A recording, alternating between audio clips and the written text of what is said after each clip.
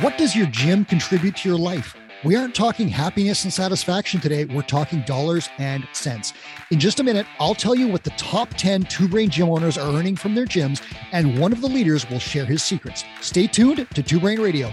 Back to Two Brain Radio in just a minute. Your gym members will love O2's hydrating, non-carbonated beverages after a tough workout.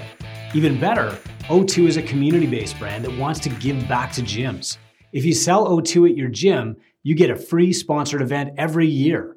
Gym owners who wholesale O2 also get their first order for $1. Visit wholesale.drinko2.com to apply for an account today. This is Two Brain Radio, and I'm Mike Warkentin, your host. Net Owner Benefit. It's the number that tells you exactly what your gym contributes to your life financially.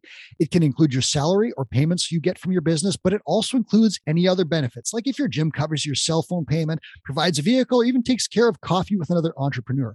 We track this number across all Two Brain gyms, and in July, our top 10 owners had net owner benefits ranging from over $10,000 a month to over $20,000 a month. Matthew Becker was on that list, and he had a net owner benefit over $12,000. He runs Industrial Athletics in Pittsburgh, Pennsylvania, and he's here to explain how he did it. Matthew, welcome to the show. How are you today? Hey, thanks, Mike. I'm doing really well. Thanks for having me on the show today. I'm really excited to get a chance to talk with you and talk with the other people listening to Two Brain Radio. Yeah, it's my pleasure. And I'm really excited because net owner benefit is such an important metric, but a lot of people don't know too much about it. So I want to ask you, how has this number changed and improved over time for you? And what does it include besides just say salary or profit distributions? Yeah. So the net owner benefit was a really interesting number for me to track. And then in some sense, I've been tracking it even since I started my gym 8 years ago, well, a little bit over 8 years. And then before ever joining Two Brain, because I think in some sense, I started my gym kind of like backwards from the Two Brain method. So the Two Brain method is that founder, farmer, tinker, thief. And so as the founder, right, you're the guy who's there like 24/7, open, close.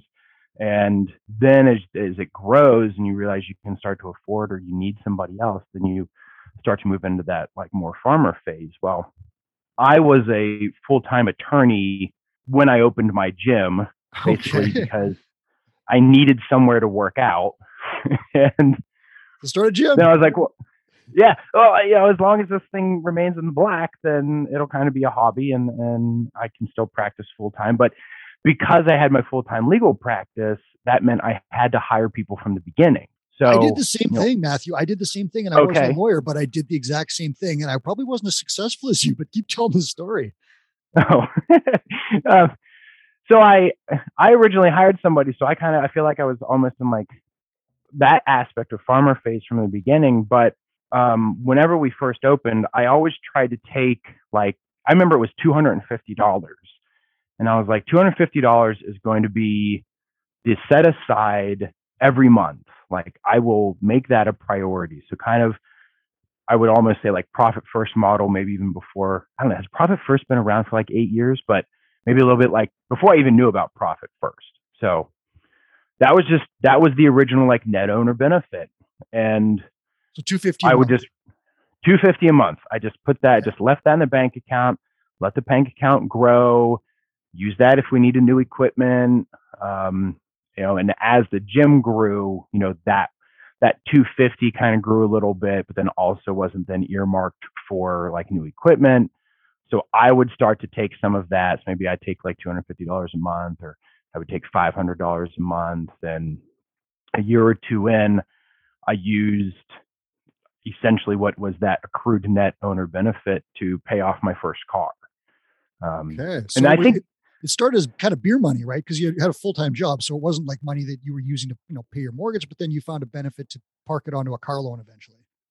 Yeah, exactly. Yeah, exactly. I think that was like I think that was probably like the turning moment of like, oh, wow, I can actually make enough at this that it can in some way financially impact my regular life outside of like my legal practice.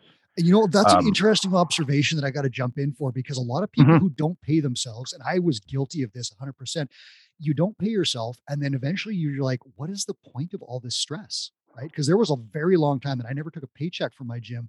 And even if I had done it, even $250 or even $50, I would have seen more benefit and I would have been less cranky, I think. So that's a really interesting thing that you did right off the bat was pay yourself right away. And that's now in the Two Brain philosophy, courtesy of Profit First. So you hit upon it by accident and it was a good thing. And kind of another note on that, I think my mindset on this was different again, because I had that fortunate aspect of already having a full-time income.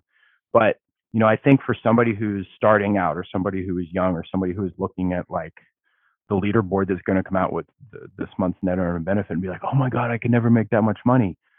Like, I think you have to have a mindset going into it of any dollar I make is worth it, and try not to put a dollar value on how much work you're going to end up having to do. Because like you just said, like you do like a whole bunch of work and maybe you don't make any money 1 month, or maybe you make like pennies on the dollar and you're like, why am I doing all of this? You gotta have, I think you almost have to have another motivation than like, I'm going to make $1 million in year one. But anyway, so that paying off that car was like the first time that I was like, oh, sweet. Like I can make money, and I can use it for my regular life. And it just kept growing. And eventually I would say 3, 4, 5 years in, probably about 5 years in, it started to grow to the point that while it wasn't making as much as the legal practice, I could be like, hey, if I don't want to practice the law anymore, I could do the gym full time off of what I'm currently making, and I can survive. Wow, that's cool. Yeah. And, and I don't know, you asked like, what does it pay for besides my just, what else is it, just profit or salary or anything? And not a lot. I mean, it paid off my car, but it's not like the gym pays for my car every month or anything. I mean, I consider myself to be a pretty basic living kind of guy. So, maybe if the gym orders clothes, it'll pay for me to get a new shirt or whatever. I get new shirts, which is really nice because once you work full time in a gym, all you need is the gym's logo t-shirts anyway. Right. So the gym has basically purchased my upper wardrobe for the last number of years. Yeah. And the reason I ask, like, it's cool because there's so many people have creative ways of paying themselves. And, we all figure out with our accountants and bookkeepers ways to do things that, you can find ways to legally hide not hide, but shield your income and things like that. And then there's things like business expenses, like, your cell phone or your different, even office supplies and so forth. So I was always curious if there's something in there. I got to ask you this though, what kind of law did you specialize in? Criminal defense and consumer protection. Whoa. So the criminal defense is obvious. Consumer protection is like any kind of contract stuff. So defending people who can't pay their credit card bills, defending people with mortgage foreclosures, suing car dealerships for either bad like used car deals, or suing manufacturers for lemon law kinds of stuff. Whoa, contractors who messed up your house. Man, I got questions for you on a different podcast. I think it's got probably some interesting stuff in your history. I think I'll hold myself back. Oh, I'm sure I'm going to hold myself back from asking about that. But I'm amazed to find out some of the other skills and careers that gym owners have had. And we'll probably dig into your story a little more later on, maybe on a different show. Sure. But I got to ask you this. You said that, your July score, so you went from like starting at $250 a month, now over 12,000. I understand that your score is partially a result of doing the things that your mentor advised. So I need to know what are the big things that your mentor advised, the ones that really drove that number up? I can tell you first and foremost is stop giving away your fundamentals program for free and charge it as a private training fee. Yeah, that's a big one. Now, foundations, fundamentals, on-ramp, whatever you call it. And, I think in large part, I joined Two Brain, and they were not my first business. Two Brain's not my first business consulting company. It's actually my second, and my mentor, Greg, is my fourth coach or mentor. And so I think, he was not the first one to say raise rates. He was not the first one to say, charge 50, 60, 70, $80 an hour for private training. He was not the first to say, stop giving your fundamentals away for free. But whether I was in the right mindset at the time or whether it was just, Two Brain comes with a reputation. And so when you have, I'll say to this, let me use this analogy because I use this with like my private training clients all the time. Your spouse can tell you to do something fitness or diet related, and you just look at them and be like, yeah, okay, whatever. Your trainer can tell you the exact same thing, and it's the gospel. Proximity bias, I think, is the term for that one, where you're too close. Is it? Okay, cool. Like that, yeah. I need to remember that because that sounds like really impressive. But it's that same. It was that same aspect. So, before joining Two Brain, I had a coach that said like, you got to charge like $400, $500, $600. And I'm like, nobody's ever going to pay that, and I wouldn't pay that, so they're not going to pay. I was that stereotypical just person who tried to project my spending habits on somebody else. And I think Greg was very patient with me, and he took time to explain things in a way that would make sense. And he had the backing of Two Brain, and I've been a reader of Chris Cooper's for a number of years. So, eventually when Chris Cooper says, you should be charging for this, no discounts, no freebies, charge for this, no discounts, no freebies, eventually it sinks in. So I was like, all right, Greg, nobody's going to pay me $700 for a 12 session fundamentals, but I'll try. And then literally the first person I did it bought it. And I was like, why didn't I do this before? That if I had to point to like one thing, like that was the one thing that really shot up my net owner benefit. So I can tell you this, if Chris Cooper's listening to this, you're going to bring a smile to his face. And the reason is that, the stuff that Two Brain teaches, Chris gives it away for free. So you could literally do the program without really, paying for it. You certainly could. However, the thing that Chris prides himself on is having mentors who get you to take action. So if Greg got you to take action on stuff that you'd maybe heard before, maybe knew, that's a huge win. And this is Greg Strow we're talking about, correct? Yes. Yeah. So that's the thing. Chris is big on action. And that's the whole point of the program, is that if you don't take action, the information is worthless. Getting someone to act is the most important part. So, hats off to you for doing it. Hats off to Greg for getting you to do it. And I'm going to correct myself. Proximity bias is actually, I've checked it out here, that's the tendency to favor people closest to us. So I'm going to say that it's reverse proximity bias, where you tend to ignore the people that are closest to you because you don't quite, you're like, it's not as important. And I've done the exact same thing. And again, you can get into spousal discussions here all the time about this stuff, but that's exactly the principle. So Greg got you to do some stuff that had a huge effect. And how long, I got to ask you this, how long did you give away fundamentals for free or on-ramps for free? Do I really have to say it? Yeah, would you? We've been open for 8 years, 8.5 years. I've been a member of Two Brain for a year. So you do the math. Okay, I won't make you say it. 7.5 years we gave away fundamentals for free. So what do you charge for fundamentals now? $720 for 12 private fundamental sessions, one-on-one with a coach.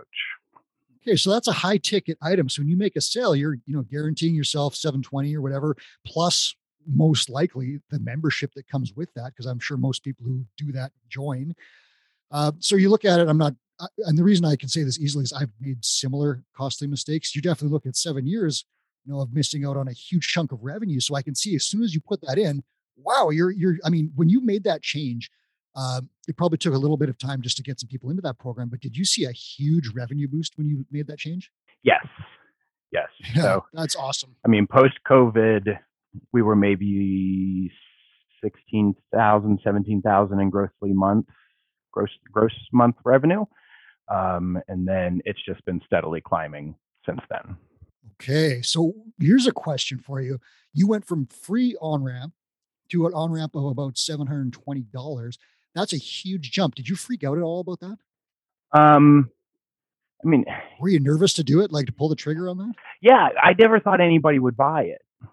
But again, like Greg Greg's not the first person to say that to do it. Like other people, other coaches have told me to do it, or at least one other has told me to do it. And we're just like, no, nobody's ever going to buy it. They're always like, I'm not that good of a salesman. There's no way I can convince somebody or trick somebody, right? Or like, I feel sleazy if I put enough fear, which I know how to do because I'm an attorney. I can throw fear into a conversation, right?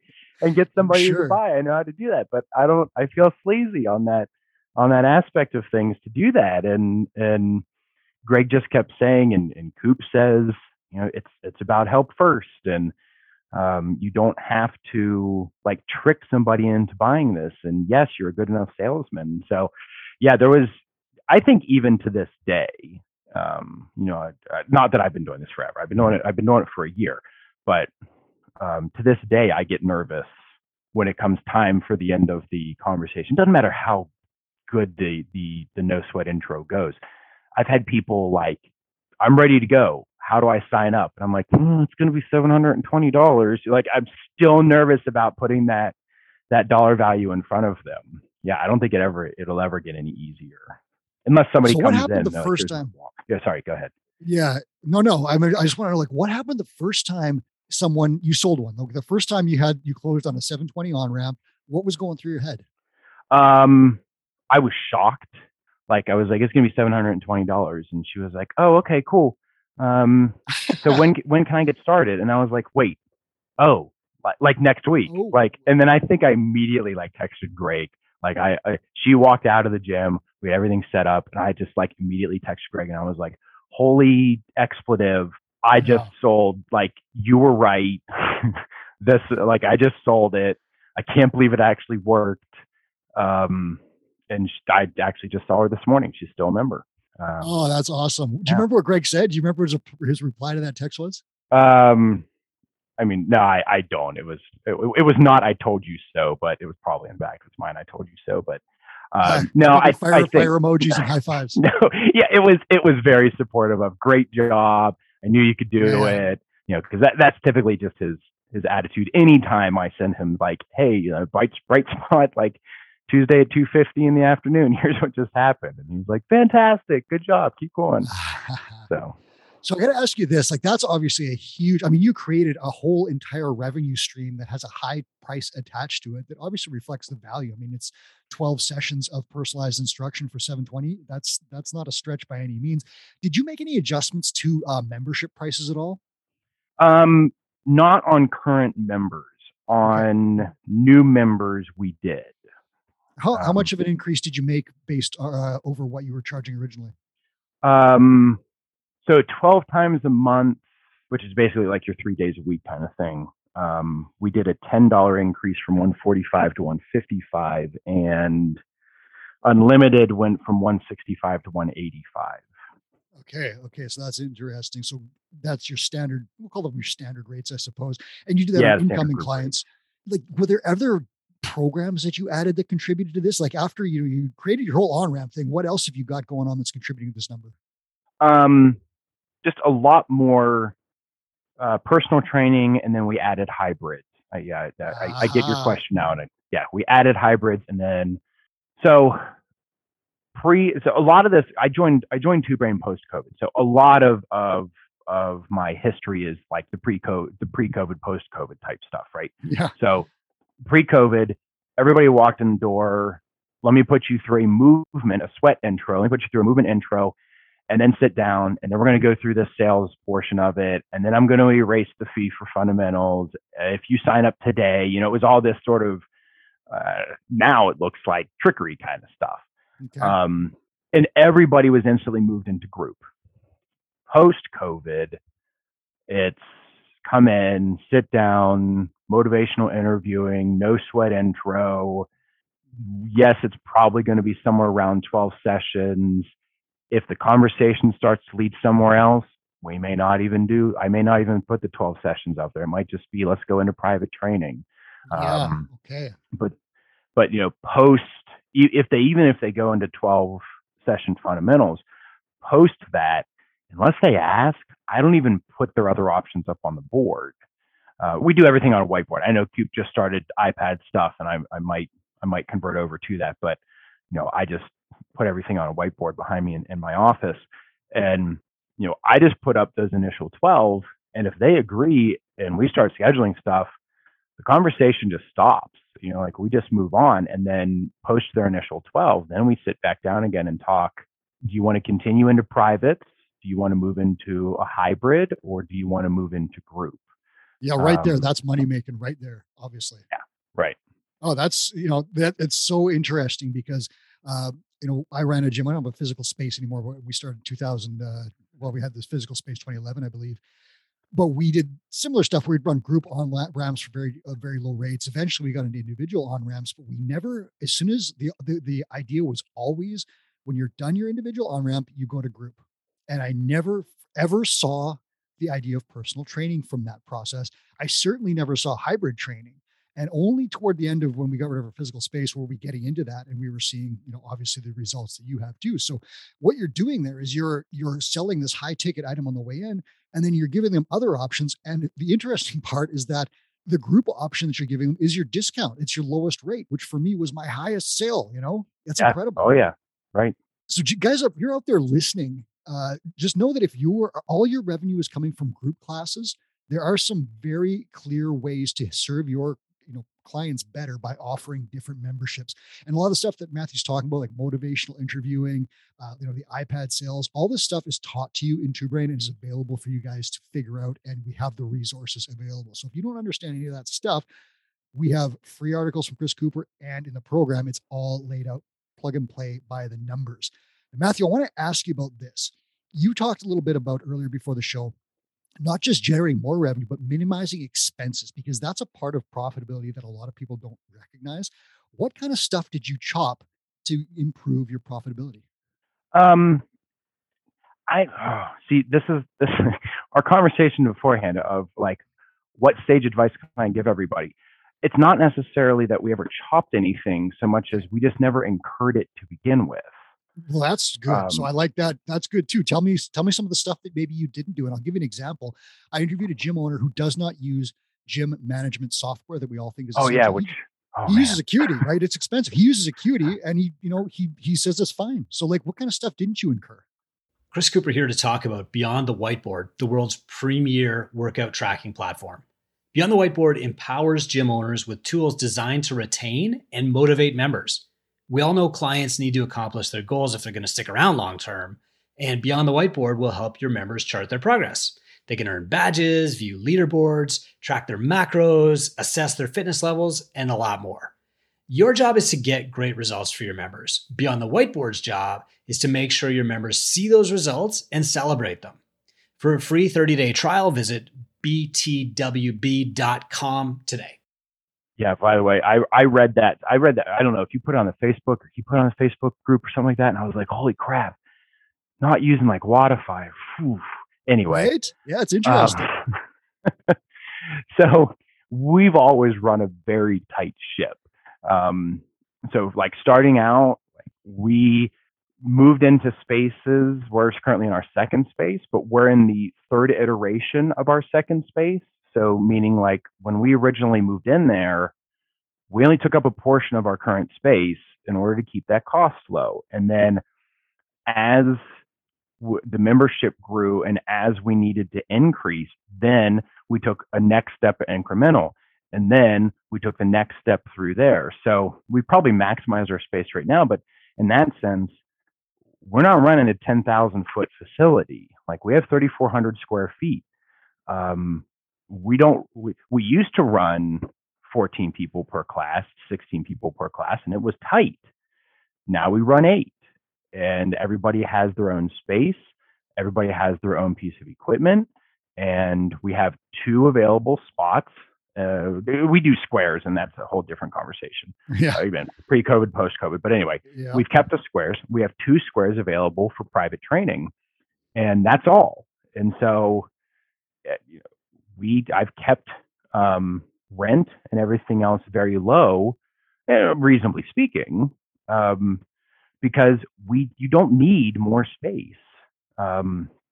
We've always bargain shopped in some sense for our equipment, especially nowadays. When we opened 8 years ago, like you don't really have a whole lot of options. You bought Rogue, you bought Again Faster, or you bought crap. Yeah. So Good one. you'd pay the higher price, and you're just like, does Rogue cheaper? Is Again Fast cheaper? Nowadays, like, you can get a quality barbell for $50 or $75 cheaper than Rogue. It doesn't say Rogue on it, but it's not crap. They hold up just fine. You can get a pull-up rig that's not Rogue. And I don't have anything against Rogue. We have a lot of Rogue equipment, but we bargain hunt a little bit depending on it. Like, Rogue sells a really nice wooden box. So does some other company. And it's a wooden box. Like, I don't need Rogue's stamp. Nobody coming into the gym knows what Rogue is. They don't know what anybody else's equipment is. Like, you're not impressing anybody. So, keep costs down that way. You don't need to dual TVs. I have enough trouble getting my members to log their scores in Wodify as it is. You think they're going to log their scores better because I have 2 TVs up in front of them that look impressive? No, you don't need the 2 TVs. So a lot of it was just, we didn't incur those expenses to begin with. But then from there, it's my impression that people perhaps, and I know Coop doesn't teach this, I know Two Brain doesn't teach this. I think it gets misinterpreted this way of, you have the money to spend, so go spend the money. Like, I can afford to hire a cleaner, so I need to go pay for somebody to clean. I don't think that's not Coop's message. Coop's message, for the way that I interpret it, is you have the money to hire a cleaner. You also have something else that you need to do that's more lucrative than you cleaning, so hire a cleaner. That's exactly it. So I've always had the when it comes to incurring additional expenses, is I'm not going to incur the additional expense just because I can afford it. I'm going to create the need for that additional expense first. Then I'm going to go incur that additional expense. Yeah, that's a huge step that so many people miss, because when the system that Chris is talking about always is called climbing the value ladder, while you're replacing yourself in quote unquote lower value roles so that you can move up the ladder. The thing that people forget about that is that when you do that, you have to put yourself in a role and then generate more income in that role that more than pays for the thing you offloaded. So like you said, if you just say, okay, I'm going to hire a cleaner, and then you decide to use those 3 hours a week to play Xbox, you're not going to get that money back. And that's fine if that's your plan. Like, if you just want to like offload some jobs and sit there and take, the profit, and you've got the gym running according to all your systems, you can absolutely do that. But if you want to, use that time to generate more, you've got to go into like something like sales or retention or any of those other things that will help you make more money per hour than the cleaner costs you. So that's a huge step. And you're interpreting what Chris is saying exactly. So you've been very clear about how, when you've incurred expenses, like obviously you're not just blowing money because you have it, you're spending it because you want to buy more time. Is that right? Well, I spent it because I needed the additional time. Yeah, there you go. A perfect example with cleaning. I cleaned my gym with my head coach for 7 years. Okay. Every Friday morning. Well, especially, we would do it at different times when I was practicing more of the law, but especially when I started to transition more from over in the law into the gym. Every week, I cleaned the gym with my head coach until I joined Two Brain, and they helped me acquire additional private training clients, because now I have a private training client every Friday morning. So I can't help clean anymore, because it was either charge $60 an hour for this private training client and go train with the client, or continue to clean my gym. And the cleaning rate is like, $15 an hour or whatever. Yeah, right. The cleaning rate is like $15 an hour. Right. Yeah. So it's an obvious win. It wasn't a matter of, I'm going to incur this expense so I can go out and do something else. It was, I have something else to do, so I'm going to incur this expense. Aha. And the thing I got to point out too, is you mentioned like leases and spaces and so forth. I bet it was just, your landlord must just hate seeing you coming back with the, proposed lease with a bunch of red lines on it. He's expecting to serve this to like some ignorant gym owner, and you're going to lawyer up on it, right? Yeah. Yeah, I gotcha. It took quite a few months to get to get a good lease with no personal guarantee in there. Sure. Yeah, well, I love it because we definitely used a lawyer for our lease just to make sure, because I didn't know what I was doing, and a lot of gym owners, don't do that and can run into some problems. So I just thought I'd point that out to a few people, that if you don't have your own legal skills, it's probably worth checking over your lease to get the best deal, because that is a huge, huge expense. If you sign a bad one, you can be in a really tough spot, especially if there's stuff that you didn't plan for. We might have you back on the show to talk a little more about rent negotiations at some point, if you don't mind. That's a huge one for people. So we've got a lot of interesting stuff that you've talked about here, and I'm really, I think the thing that I love that you just said about expenses is not putting them in place in the first place, because a lot of times we have gym owners, we have to audit their systems, right? Our mentors go through and look at all their stuff and say, okay, you haven't used this subscription for X in 4 months. Why are you paying $80 a month for it, right? It's peeling back all these things. From a different approach, you right from the start were very hesitant to put things in place unless you absolutely needed them or could show a return on them. And that saves you a ton of expenses. And that compounds over time because you weren't paying for those, crappy subscriptions for, 17 months before you realized you didn't need them. Right. I'm looking literally right now at my plyo boxes that I made in a garage with a buddy of mine. There you years go. ago, right? No one ever noticed the difference of those things. And again, that's no slight to any equipment manufacturer. But we traded a guy a membership to make some boxes, and that saved us a ton of money at a time when we needed it. You could certainly do the math on that and say, okay, I don't want to make plyo boxes. I would buy them and it saves me time. You could make that decision too, but at least make the decision one way or the other by calculating. That's a great one. Let's go back in time. So you've been a long-term gym owner. You've made some dramatic changes in the last year, pardon me. Mm-hmm. Let's say you're starting a new gym tomorrow. You were starting, or even like your second gym or something, and you wanted to get net owner benefit as high as possible, as fast as possible. What are the two main things you would do when you set up that gym? Like the first steps that you would take to ensure that you are making money yourself? Oh man, you're limiting me to 2. I literally wrote like 5. Give me 5 then. Give me 5. I didn't want to put you on the spot. No. Give me 5. Oh, no, I got notes on all these questions. Yeah, 5. So I'll come back to that one last. So the first thing I would do is pretty much what we've already talked about doing. Starting on like absolute bare bones. What is the absolute minimum you can get away with to get people in the door and get them training? And it's less than you think. Yeah, we have a YouTube video. I don't want to interrupt, but there's a YouTube video of Chris Cooper showing exactly how he started his business. And it's like this, old plyo box that he made as well. It's like a skipping rope and a dumbbell or a kettlebell or something like that, and some rubber tubing, I think. So like, guys, if you're listening and you're thinking about starting a gym, do not make the giant $80,000 rogue laundry list. You can start your gym with smaller stuff. So I just want to emphasize that and say we have a video resource for you on YouTube on our channel. Sorry, Matthew, go ahead. No, it's all good.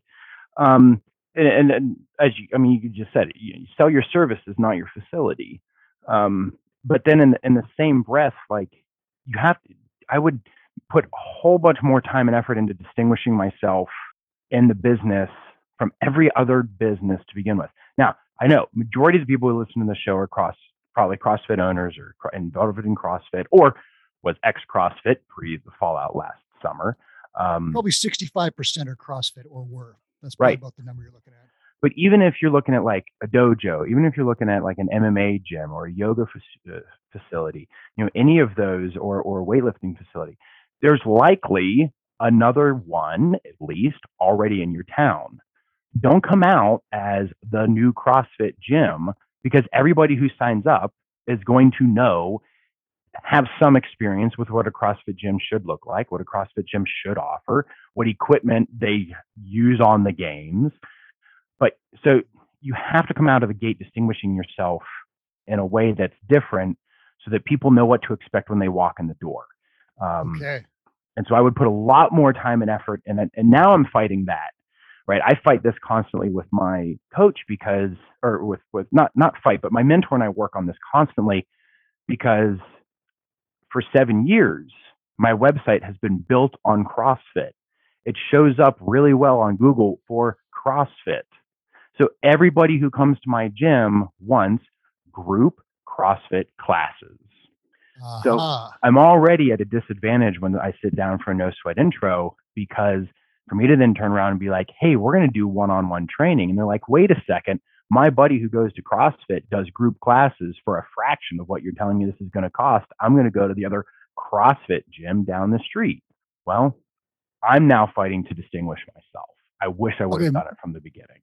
That is fascinating because there's long been a debate about the value of CrossFit affiliation, and nobody's totally sure. Chris is looking into this in our state of the industry survey and so forth. Mhm. We're always asking, because again, it's an expense, right? So we're always looking to justify that expense.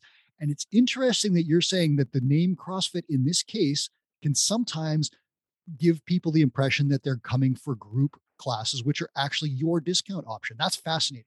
Yes. Now, flip side of that, and that would be, I would love, let me plug a potential topic for you in the future. Yeah. To talk to one of the gyms who has dropped their CrossFit affiliation last year, and then either to understand how that has impacted their membership or how they have continued to grow despite not having it. Because I can say, our monthly inquiries, our intros would drastically drop if I dropped the name CrossFit. Okay, so there is value there on that side. That's good to know as well. Oh yeah, I wouldn't. I was freaked out at the potential of having to give up the name CrossFit because it is such a good marketing tool. So there is some give and take there. I think I need to do a better job in my marketing of distinguishing myself. Yes, I think I can still use the CrossFit name, but I've got to make it very clear to people that this is not your. And it sounds cliche. We're not the average CrossFit gym. Yeah, but I literally wrote down that topic, and that's an excellent one I want to look into. But so what you're saying is that CrossFit the name has huge SEO and Google value, and it has huge value in getting people in the door. But you also, if you want to sell more than just group training, what we'll call the classic CrossFit training program, you need to find some ways to differentiate yourself either by organic media, by marketing, by your website, by paid marketing, whatever. You need to find ways to let people know that your gym isn't just group classes. You can actually do CrossFit one-on-one, or you could do other kinds of training one-on-one, or you could do, two-on-one or online coaching, nutrition coaching, or anything like that. So this, again, that is a huge point of differentiating yourself from other things in the marketplace. Good one. What else you got? So next one is spend money on your website, SEO, and social media. Music to my ears. Yeah, especially SEO. Yeah, music to your ears, right? Social. Especially SEO and the website. One of the ways that we didn't cover as far as cutting expenses that, in my opinion, you need to do is the owner needs to be prepared to be the jack of all trades for as long as humanly possible, and then handing over that task to somebody else.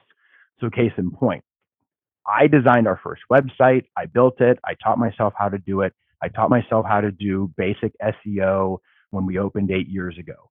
That got me to about 75 members. Okay. At that point, because we went 2 or 3 months and it was no growth at all, it was zero sum. I was like, actually, it was probably more than 2 or 3 months, but I was like, got to do something about this. Only then did I incur the expense of having somebody else do my website. Nowadays, I think you have to have somebody do your website to look professional.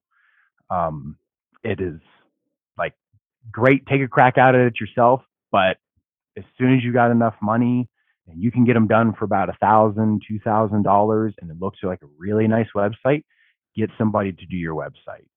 Yeah. And you know what I'm going to state on that is that I made the mistake of using a website that was designed to be, quote unquote, cool, or it was supposed to look a certain way. What I didn't do with my early websites was design a website that was designed to convert clients. It wasn't going to make any money. It was just going to show off my cool picture with my workout of the day, which was maybe good for retention, but didn't do anything for someone that came to the website looking to get into the program. So now, and there are lots of options out there, you would really want to get a website that clearly is designed to get people to sign up for your program, or at least tell them what the next step in your process is, as in get on my newsletter, book a no sweat intro. So I love that one. Yeah. And get somebody to do SEO. It's easy to start. And so you can save a lot in costs up front just by using your own time to blog, use your own time to draft the website and use keywords and backlinks and everything else. But eventually, yes, you're going to run out of the time. So once you've saved that cost, even up front, very quickly figure out how to spend, $100, $200, $250 a month paying somebody to optimize that website. I like it. Search organic reach is becoming tougher to get. So the more work you can do with your media and with your website to get people there, the more you're going to sell, especially if your website's optimized for that. What's next on the list? These are good things. Standardize and systemize everything ASAP. Oh, Chris is jumping up and down in the background. I know, right? I feel like I'm just like plugging two brain. But so is Kalita Connell, our SOP expert. She's just having the greatest day. Just cheers with a glass of wine, You have got to get consistent in what you're doing. And it blows me away today when I hear a gym, like I don't do a lot of travel. So I don't unfortunately get to visit a lot of other gyms, but I have members that do. I have a strong enough relationship with my members that I go to certain ones. I'm like, hey, give me the good and bad of when you went into the other gyms. And one of the constant feedbacks that I get is like, there was no system whatsoever.